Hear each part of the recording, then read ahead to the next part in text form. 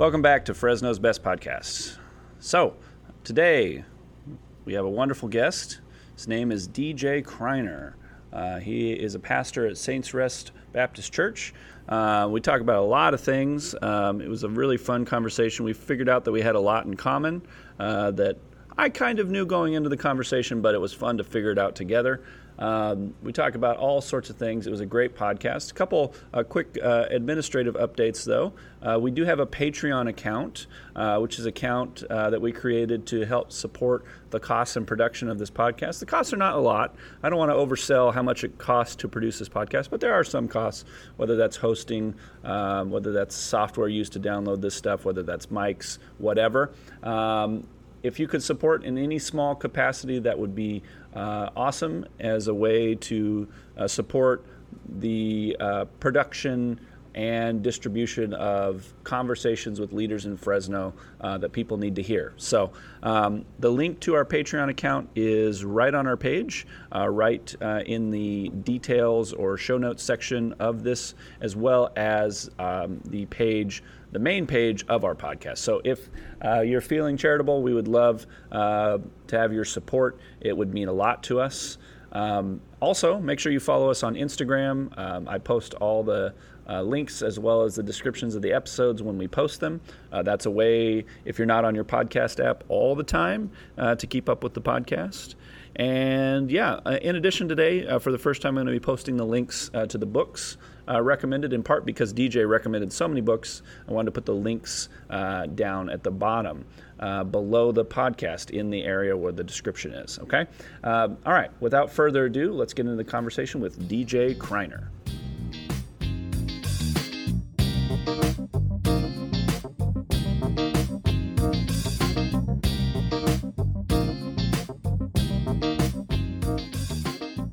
Where do you like to eat in Fresno? Oh man, I love Chef Paul's. I am amazed at when I go to these Greek restaurants. Like I love Greek food too, man. So I'm a black dude that loves Greek food. So there's an awesome spot downtown that's right next to the voting booth, the voting office, called Gus's. One of my favorite, and Churrasco Grill is my ultimate favorite as well. But, man, if I had to put one above the other, I'd probably say Chef Paul. Chef Paul's the best soul food in town. Yeah, I've heard lots of recommendations for his place, and it's kind of like nationally known too. Like I feel like I've heard about it outside of Fresno. Yeah, it was on the Food Channel. What's the guy with the blonde hair? I forgot his name, man. He went over and he tasted some shrimp and grits and fell in love with it. Now everybody wants shrimp and grits, even though I've been telling everybody about shrimp and grits a long time ago. So maybe if I dye my hair blonde and wear it like real messy, maybe everybody will take my recommendation sometimes too about food. Yeah, it does seem like, and it pisses me off too, because when I first moved here, coming on 4 years ago, people were saying, "Oh, we finally got a good restaurant in Fresno. We got Annex Kitchen." I'm like, you think that's the only good restaurant in Fresno? Like, there's something wrong with you. You know, and it's just Annex Kitchen one time, dude. I mean, it's good food, but like, I mean, yeah, it's not the best ever. You know what I mean? But it is good. It is good. But that takes away from like some of the stuff that is Fresno grown. You know? Absolutely. And I mean, for me, since I've been here, I kind of like to pick a spot and then, dig around in it for a while. So I've been digging around in Indian food around Fresno, which has been kind of a fun. Oh yeah. Because there's such good stuff. But the next thing that I want to dig into around Fresno that I talked about with a previous guest is Lao food. Because I haven't really gone into that world that much. And, I hear there's some amazing spots. And I think that's the thing is like, people just need to get out of their neighborhoods too, where they are. I agree. Because you can sometimes get holed up and, you just know what's in your neighborhood. I agree. I think that kind of comes from like the fact that we were so isolated growing up that all we saw was what we saw. And basically our culture is basically what we saw, or those things that are around our culture. And Fresno, just like Stockton, is so like connected to the Hispanic culture, where you basically saw a whole lot of taco trucks, right? Like set up like pop-up shops.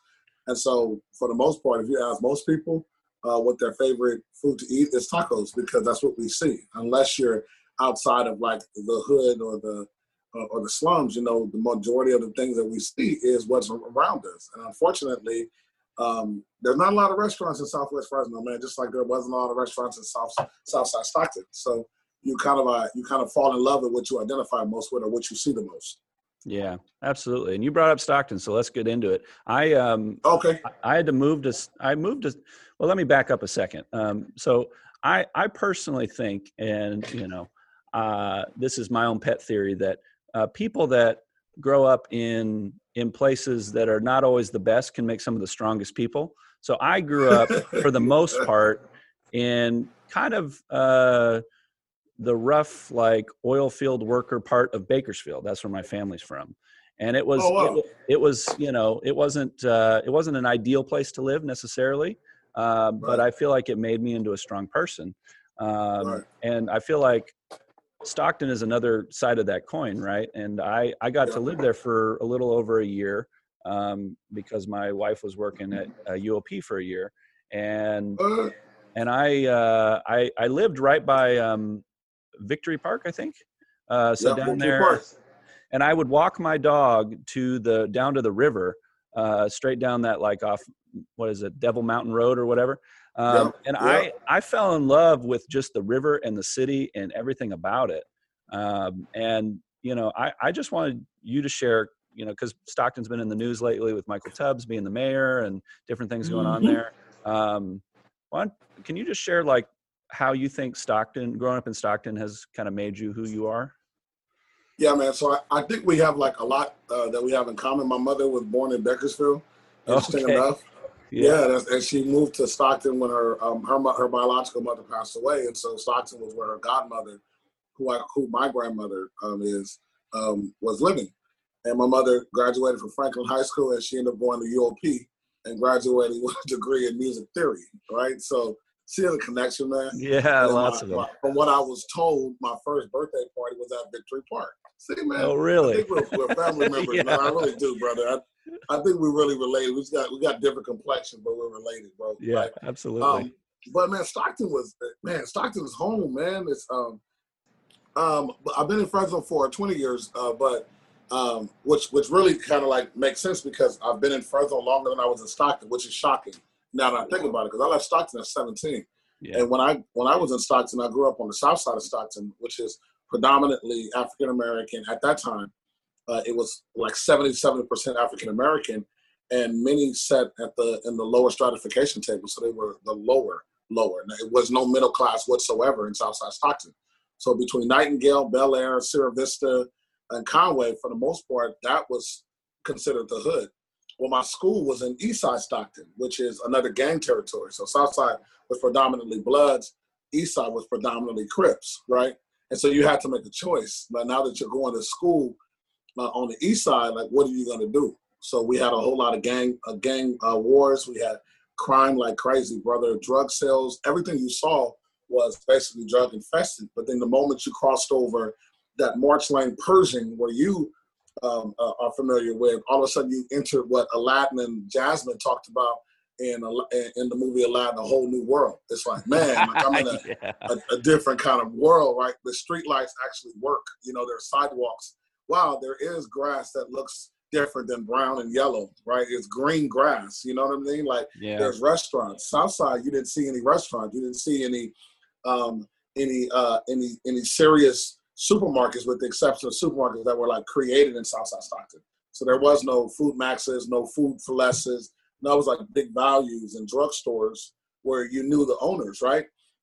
And so that was the mindset. The mindset was not to get out of Stockton, but to do something to bring some hope to Stockton, because the only hope you saw was drugs and crime for the most part.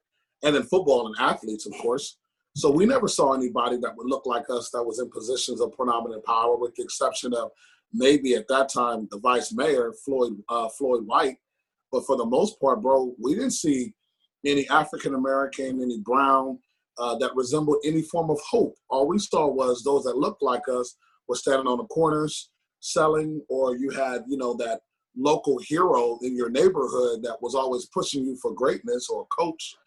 And so when you see stuff that's going on now, like Mike Tubbs, who came from my alma mater, Franklin High School, and you see the great things that this dude is doing, it's just awesome to see a kid come from the same area that you were. And I remember that kid when I was in Stockton. Went to school with my sister for 6 years, man, from junior high all the way through high school.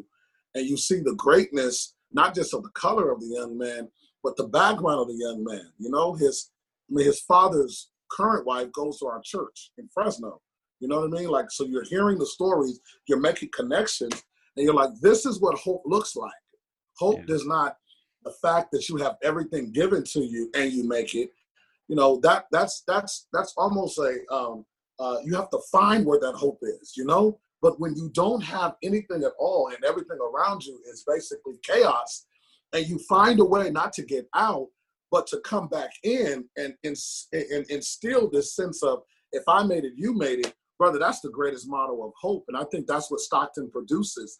It produces people that came from hopelessness, but found hope out of it to provide hope to those that are in the midst of hopelessness. That's the beauty of that Stockton kind of push, that drive is, man, we're going to find a way in order to produce and make something.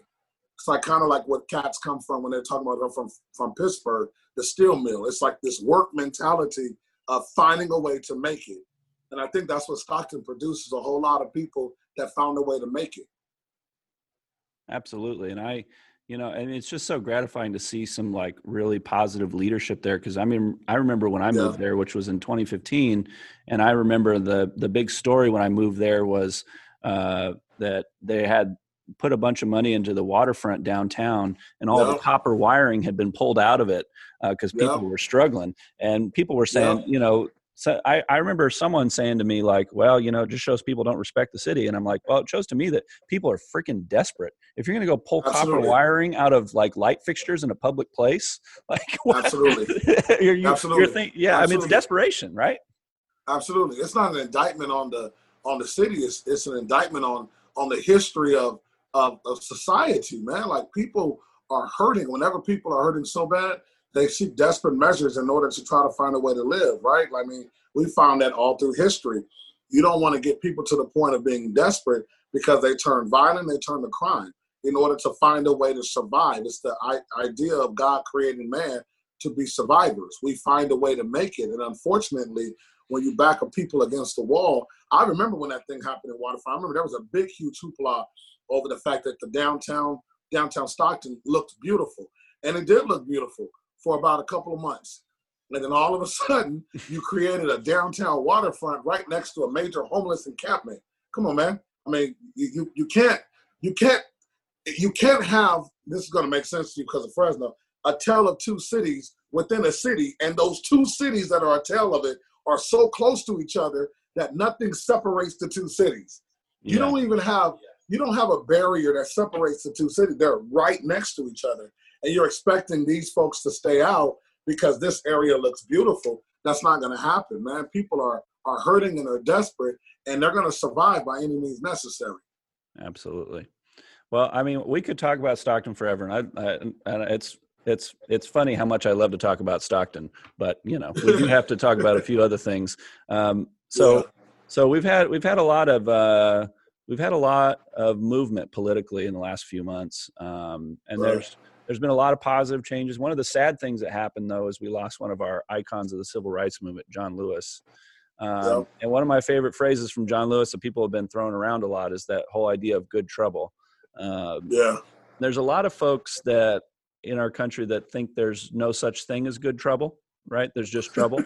And there's a lot of folks that, think that, we need a lot more trouble in order for things to get better. So what do you think John Lewis was trying to identify that maybe speaks to the moment about good trouble? Well, I think what John Lewis from Selma is when we were first kind of introduced to John Lewis. And then we kind of see him reappear as the youngest speaker in 1963, right at the steps of the Lincoln Memorial during the March on Washington. And we saw like this eloquent, amazing, radical kind of speaker that had like this radical transformation. And then again, of course, we saw when he went to Congress. And I mean, one of the greatest opponents against Donald Trump, which is sad. that Trump saw him such as an enemy instead of someone that is a wise counsel. Because when a man has gone through so much that he went through, I mean, he was beat down on that bloody bridge, brother. And yet and still, he still came out with an idea of helping even those that beat him down, right? Yeah. John Lewis practiced that model of what it means to get in trouble for the good. And I think that's what it was talking about. America can become so comfortable that nothing changes. And you have to rattle the boat to shake things up in order to make people understand how uncomfortable the bed is. It's almost like having a child in a bed and that you never change that bed. Well, eventually that child is going to grow. And if that child never stretches to the point where that bed becomes uncomfortable, then there'll never be an opportunity to move that crib and put an actual full-size bed in. And I think that's what John Lewis was talking about. And there comes an opportunity where you have to shake up things. You have to have the tectonic plates kind of shift to cause like a little small earthquake. And sometimes that earthquake doesn't cause things to change. Then you have to allow that earthquake to get bigger and bigger so that people can understand if we stand in this position forever, then no change will ever happen, right? And if you look at it from the standpoint of Christ, Jesus did the same thing when he tore up the tables in the temple and turned over tables. It was the idea you're capitalizing off of the poor. And all through history, we're seeing what happens when you start trouble. You're not starting trouble for the sake of just starting it so that your name can be recognized. You're starting trouble, whether it's a peaceful protest, whether it's a sit-in, whether it's the Freedom Riders riding, whether it's sitting on the freeway as our current millennials are doing today, whether it's die-ins. It's the idea of saying, if you won't hear us when we are speaking to you quietly, then we have to get loud. And sometimes we have to cause a little civil unrest in order for the voices of the unheard to be heard. It's the idea of speaking for those that have no voice. And if the dead can't speak, then the alive is supposed to speak for the dead. And sometimes you have to dig up the graves of the dead in order for people to see that the dead died unjustly. And I think that's what John Lewis was talking about, brother, is trouble is not always bad. Sometimes it's good, especially if it brings about good change. Absolutely. And I think there's a lot of people in our culture that need to reread Why We Can't Wait. Because I think there's that mentality of like, brother. Just peacefully send a letter to your government so they can give you your civil rights. And it's like, it doesn't work like that. A letter that will never be read. Exactly. Just go right to the shredder. Right to Mitch McConnell shredder. The idea that we talked about when we were dealing with Pico is the mindset of how you do demonstrations, right? I mean, Dr. King was the greatest demonstrator, and don't let what people use him now as this peaceful guy that never stirred up any trouble. That wasn't King. King was the most hated man in America, man, at one point, right? He becomes loved because we capitalize off of the Martin Luther King name. But King would sit with you. He would have a conversation with Lyndon B. Johnson, or he would try to have a conversation with a Bull Connor, right? And then he would tell them, if the demands are not met, you will see 500,000 people standing in front of your office, right? And if those demands are not met, we will march up and down your streets. Now, we're not inciting rioting, but if it gets loud, it gets loud. It's the idea of we try to do it the way that you asked us to do it. Tupac said it this way: look, man, our grandparents was singing hymns. We are hungry, please let us in, right? Then our parents got loud with them and turned them into raps. We need some food because we is hungry. And now we're tired of chanting and we're tired of rapping. Now we're saying, bump that. We're picking the locks coming through the door blasting, saying, look, that food is there, we see it, and you're not giving it to us, right? So either you're going to give it to us when we're talking peacefully, or we're going to have to get loud and let everybody know, look, there's food in there and there's people that are hungry, and you refuse to open the door and let us in. Absolutely. And I think, I think the things are related. I think what's been going on with COVID and people losing their jobs, I mean, I think it's all a one thing. I think people tried to separate those two out as if they're different, but it's not. It's not. There's a cause and effect there. I agree, brother. I agree.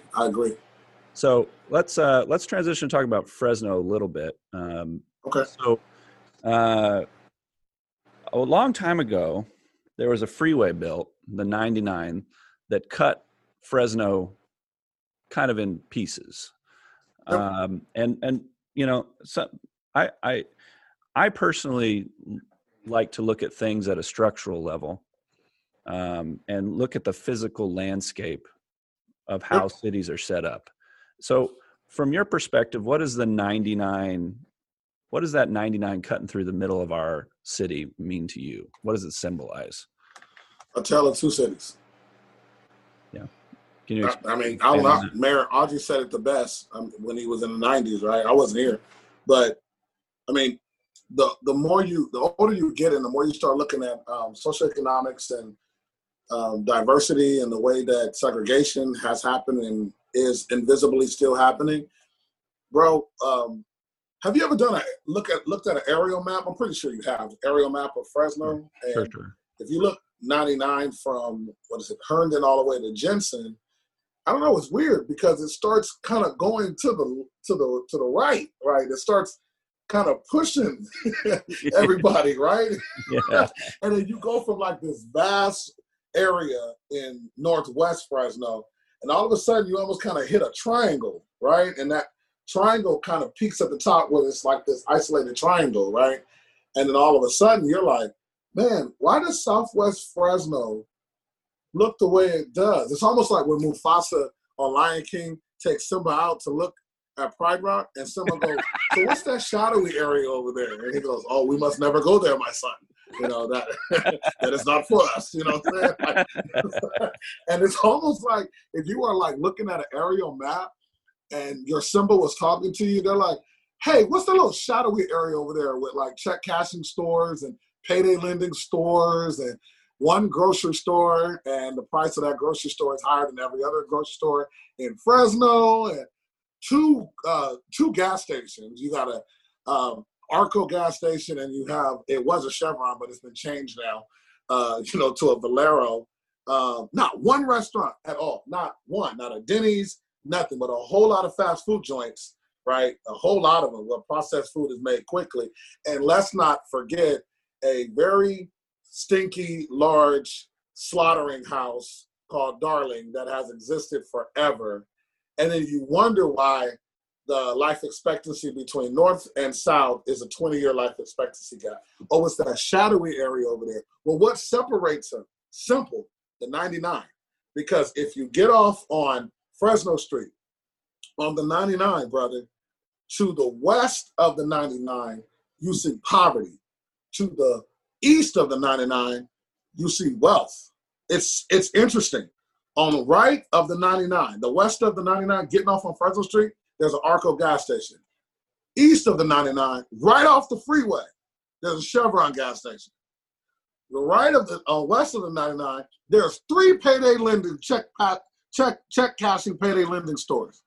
On the east of the 99, there's 3 banks. That's crazy. You have a Wells Fargo, you have a Bank of America, and you have a what's the other one, bro? My mind just fails me.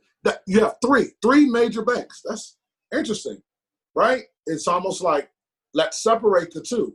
So if you took a brick wall or a barrier or a chain link fence and you literally set that chain link fence up on the 99, you can literally lock everybody in West Fresno from the rest of downtown Fresno. Downtown Fresno is where the mayor, our city council, our police station, it's almost supposed to be the hub. Well, how can you like literally isolate everybody else in? That doesn't make sense, right? Yeah. It's interesting the way that things operate. It's like a freeway, of course, was set up to get people, from Southern California back, but you basically closed in a certain group of people.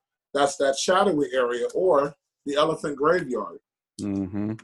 And let's be real, Arco is just only half gas. It's half water, half gas. And I get that water gas all the time. Brother. So I get it. I get it. But, I think, it's when you have structural problems like that, the solutions have to be complicated too, right? Because it's not just like,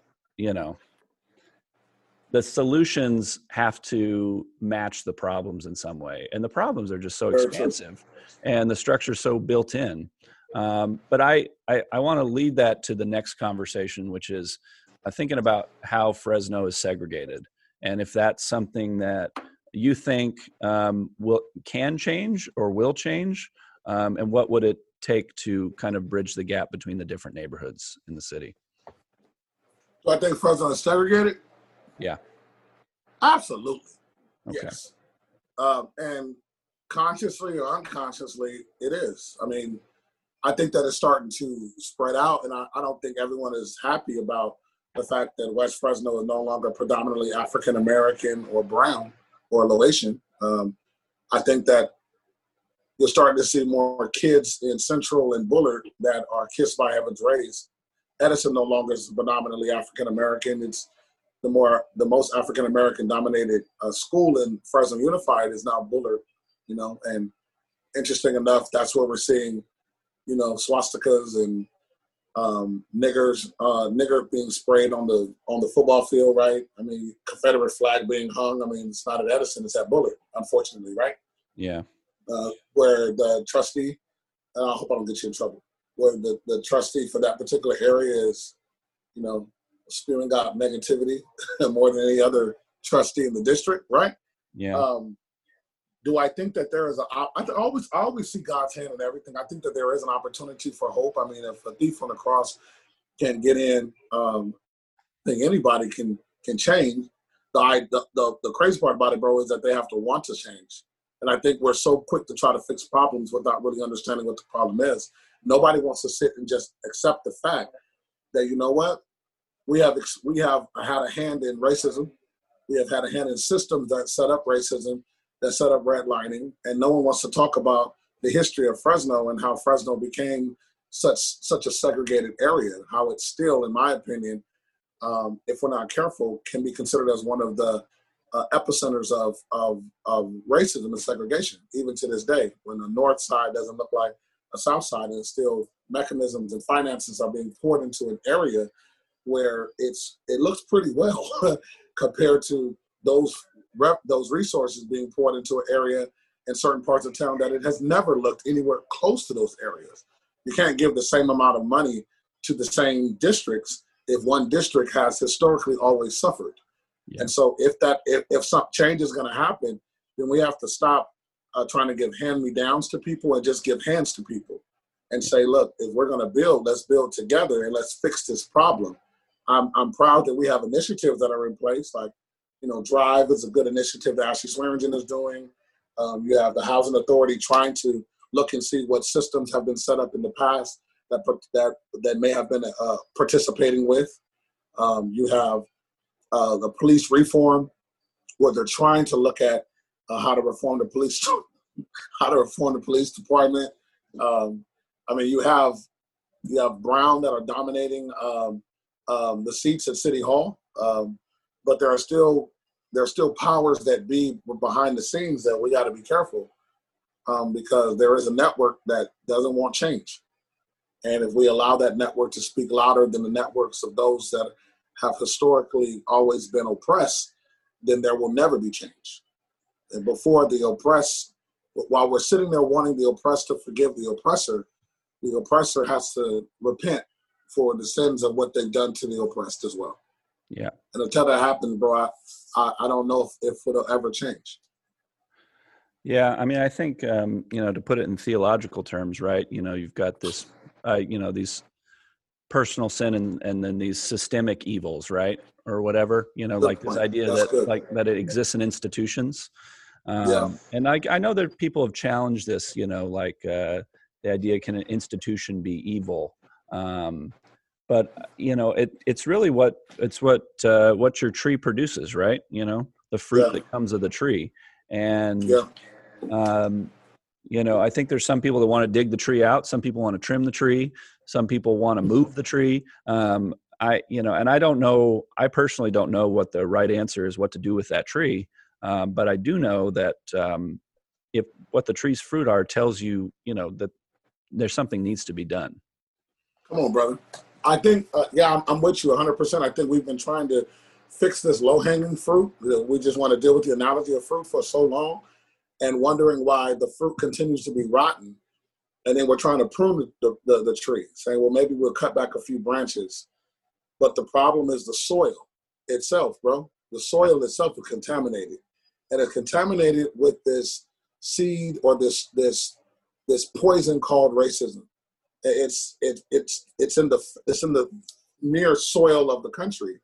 And so it stems into every branch, whether it's California, Nevada, New York. It's in the fabric from the time that Columbus sailed the ocean blue, right?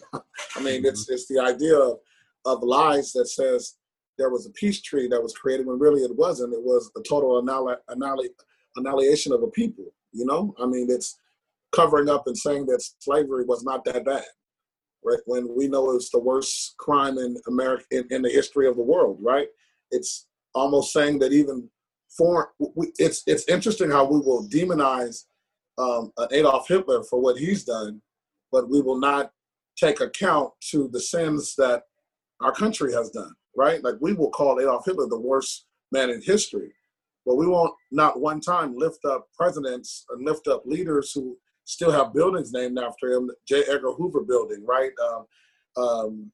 Thomas Jefferson. I mean, you have so many institutions that we have lifted up, and well, they participated in not just racism and not just slavery, but also the murder and the rape of so many different individuals.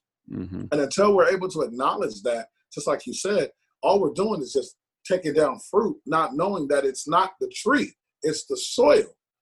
The soil has to be changed. The soil has to be dug up before we can even start saying that change will happen. I'm grateful that we're having conversation about it, but we got to continue to lament in order for change to happen, you know?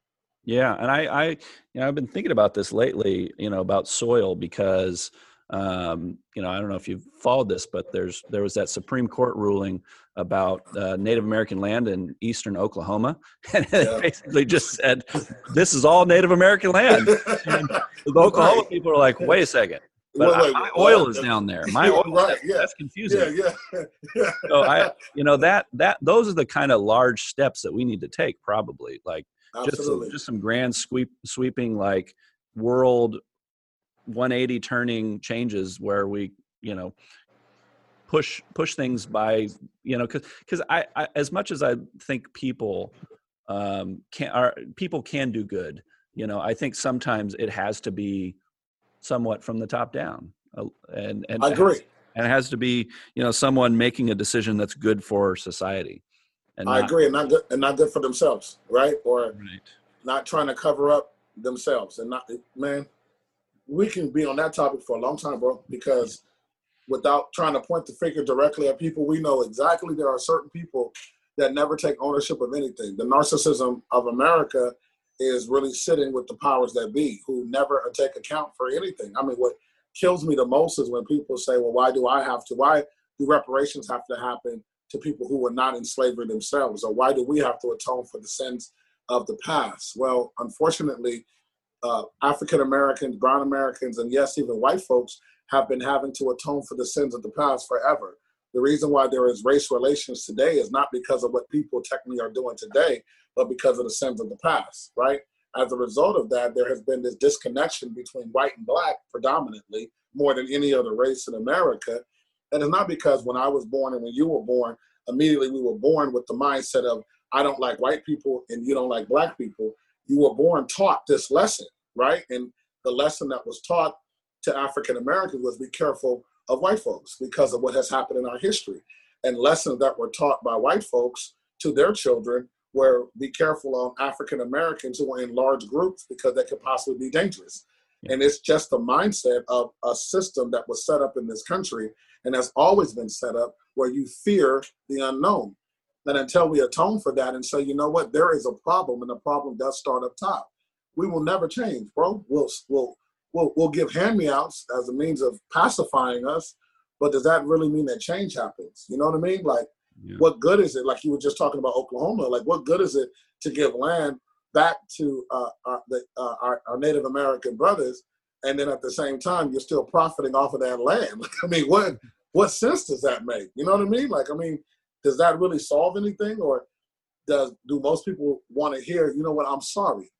I don't think we've ever just said, I'm sorry for some of the stuff that we've done to each other. It's never happened. We don't want to accept the blame for, what our ancestors have done, unfortunately. Yeah. And I talk to lots of, skeptical white people about stuff like this. And I have a metaphor that I use, and you can tell me what you think of it. Okay. So I say, imagine that you had a great grandparent that robbed a bank. And then he took all that money that he robbed the bank with, and he put it in bearer bonds, and he also put it in savings accounts. And then, your grandparents bought houses with that. Your parents bought houses with that. They used that money to pay for your education. And then someone shows up, a U.S. Marshal or whatever, shows up and says, well, that all that money that you use to get you to where you were, it was actually from a robbery. And so we're going to need your family to pay that money back. And then that grandchild says, well, wait a second, I didn't rob the bank. That was my great grandfather. He's long dead. It's, this is just, the money's been cycled through so many systems that, it's just not even really there anymore. And I think that's the best analogy that I've come up with to try and think about it, because, there's this disconnect, right? Like crime that was committed long ago, you have no relation to, but it's exactly that, it's that money. Absolutely. To education, house, and whatever else. You are 100% right, brother. It's the idea of just saying, let's just make things right. And making it right means that I atone for the past pains. I mean, if my father... Sorry, hold on one second. Sure, I got someone coming to my door. Sorry about that. School never sleeps. But anyway, yeah, so when lots of people have been writing great pieces about it. Ta-Nehisi Coates, people have written about it long before he wrote that. But I thought it was funny the other day. I read David Brooks, a conservative columnist in the New York Times, wrote the best case for reparations, as if he was the guy that should be writing that. Thanks, David Brooks. I don't know if you're the guy. Maybe you should let someone else talk. But anyway, the point of what I'm trying to make here is that I think we just, we need to, think of creative, because ultimately we want people to come together, right? And I think, I want my, white family or whoever else to understand why. And some people won't, but I also think we can work to be creative in explaining it to people.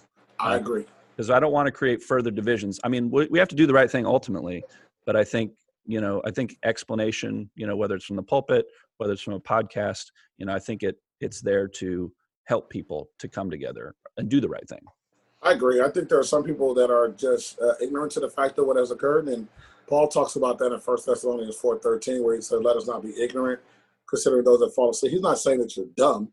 He's just saying you're not informed. And I think we have to be careful just thinking that everybody just doesn't want, some just doesn't know. And so you have to have patience enough to explain and to kind of deal with that. And when systems are set up for us not to know, then we have to be able to take time enough to show people why certain things have been set up and why things have to change.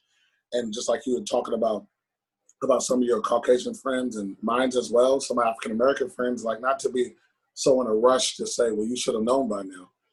Sometimes our country and our world puts blinders on so that the only thing we see is what they want us to see, unfortunately.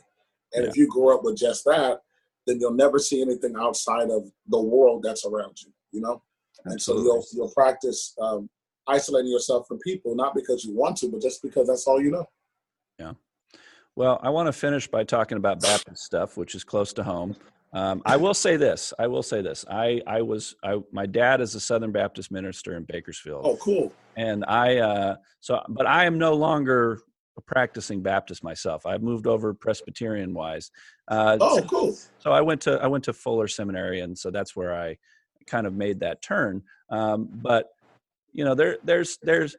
I feel like Baptists, and I'm just going to generalize about us as Okay. I feel like we can, our mouths run the truth all the time, which gets us into trouble, but also is important that we say those things. Now, I want to push you on something though, because my dad, one of the things he says over and over is just always be preaching the gospel, right? That's his mantra. So how do you how do you think about interfaith work? Because you do interfaith work in Fresno and you work with different Yeah. groups. How do you think about how that relates to this idea of always be preaching the gospel, which is kind of this Baptist, kind of the the Slogan, mantra? like it's a mindset. Yeah, I mean, it's like what we grew up hearing, and bro, you'll get me in trouble, but I don't care.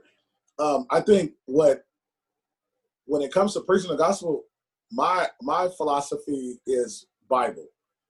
It's not about what you say as much as what you do and live, right? And I think that's the preach gospel.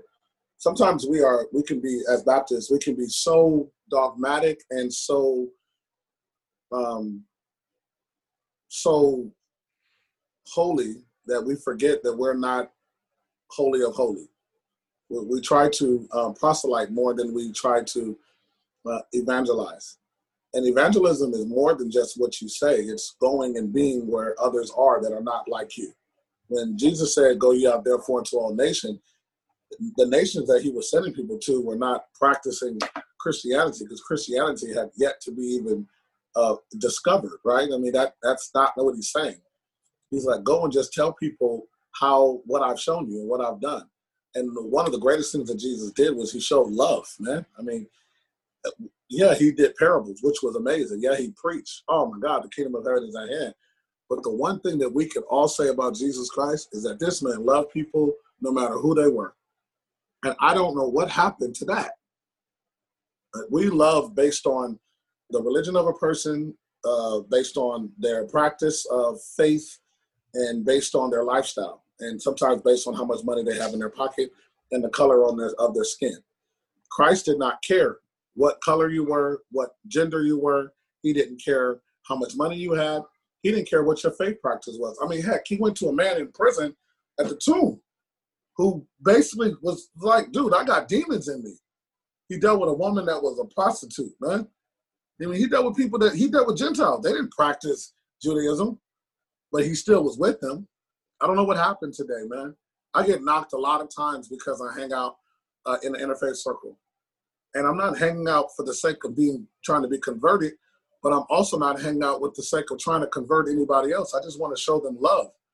And in the process of doing that, maybe folks will see, you know what, this is true Christianity. And I've had individuals that have came over to the Christian faith just based on me loving them. They're like, hey, you know what, I never thought Christianity, and no way am I taking credit for anything. All I'm saying is what I was raised to see. My eyes started opening just a little bit, bro, to say, you know what, maybe maybe the practice of how I'm walking as a Baptist is superseding the fact that I'm a Christian. And my denomination should never overstep my relationship with God. That's more important than anything else. And if Jesus can love anyone, how come I cannot? A person that is practicing Islam, a person that is practicing Judaism, they're just like me. This is what they were taught from the time that they were born until now. So for me to walk up to an individual and demand that their faith is wrong, bro. My job is just to walk the life of Christ, right? Just to live in love. And at the same time, practice the one thing that Jesus practiced so much so was to give up his life for whosoever will. And that's what I try to do, man. I'm not nowhere near dogging my faith. I will never put down my faith. I will never knock my faith. But I'm also not going to demonize somebody else, because Christ never did that. He loved the hell out of them. And that's what I decide to do. I will sit with anybody. I'm not sitting with people for the sake of being converted to anything. I'm going to show you Jesus Christ in everything that I say and do. And at the same time, I'm going to fight for justice, because that's what Jesus did as well. So that interfaith work kind of pushes in that area of justice. An individual who doesn't know Jesus Christ needs to know that a person loves them and a person will fight for them. And that's what I decide to do. I'm not as concerned about being Baptist as I am as concerned about being a child of God. Yeah. And I think to love someone, it means you don't objectify them, right? No. And some of the evangelistic practices that bother people the most are the ones where you're just objectifying people. And I think that is a perfect message for Fresno. Is we have a lot of people talking. A whole lot. Lots of people like to talk. But talk without action is empty, right? And I think that There's a lot of people, and I'm not calling out any part of Fresno, North Fresno. I'm not calling out any part of Fresno. I'm just saying that ultimately, I think by interacting with someone from a different faith, if your faith is true, right? Like that, that should help to clarify it and should help to bring you closer in your own tradition. Than dissuade you. Because if it dissuades you, or I think some pastors fear like, someone in their congregation, their faith is not strong enough to be able to do that. Well, then maybe that's your job, right? And maybe that's your job to bring them to a place where they're confident in what their tradition is. Absolutely. So I want to end with just asking you if you have any, pastors always have book recommendations. We always end with book recommendations because I want people to go beyond just listen to, because podcasts, this is not quite junk food. I mean, it's healthier than junk food. This is like a little hummus to go pack, but I want people to eat the full salad and read a book. That's where I want people to go. So, do you have any book recommendations? Whether it's stuff going on with Black Lives Matter, if it's religious books that you feel like readers could benefit from, or even Fresno stuff. Okay, Divided by Faith, The New Jim Crow, The Cost of Discipleship is an awesome read. When America Forgets God is an awesome read as well. And then a book on leadership that I love is The 21 Irrefutable Laws of Leadership by John C. Maxwell. I love that book as well. But if I was to put a book on top, it would be Divided by Faith. I love that book. I love it. And The New Jim Crow. I am into social justice like crazy. So, and then This Is My America is a good book too. But okay, well, I'll put all the book reads, bro. I'll keep going. I'll put links to all the ones you recommended in the podcast, and I want to end with this last thing. So, if I'm going to order Greek food tonight, what should I order? Oh, brother, go to Churrasco Grill and order a fattoush salad. You have your choices of lamb, steak, chicken, or fish. The lamb will satisfy your soul. It's something about when a lamb is slain. Oh, that's a sermon. Ooh, Yep. I agree. Well, thanks for talking to me. I appreciate you taking the time today. And I think I'm hopeful, and I can feel your hope too. And yes, sir. I think little steps and some big steps too need to be taken. Okay. So, sounds good, brother. I love you, man. Take care. All right. Thanks for listening. Make sure you check out the show notes at the bottom for links to our Patreon page, our Instagram account, and all the books that DJ mentioned at the end here. I'm going to have a few more episodes coming out in the next couple days. We've kind of had some batched interviews happen, so I'm very excited that you're just going to get a bunch of content from me. So stay tuned for that.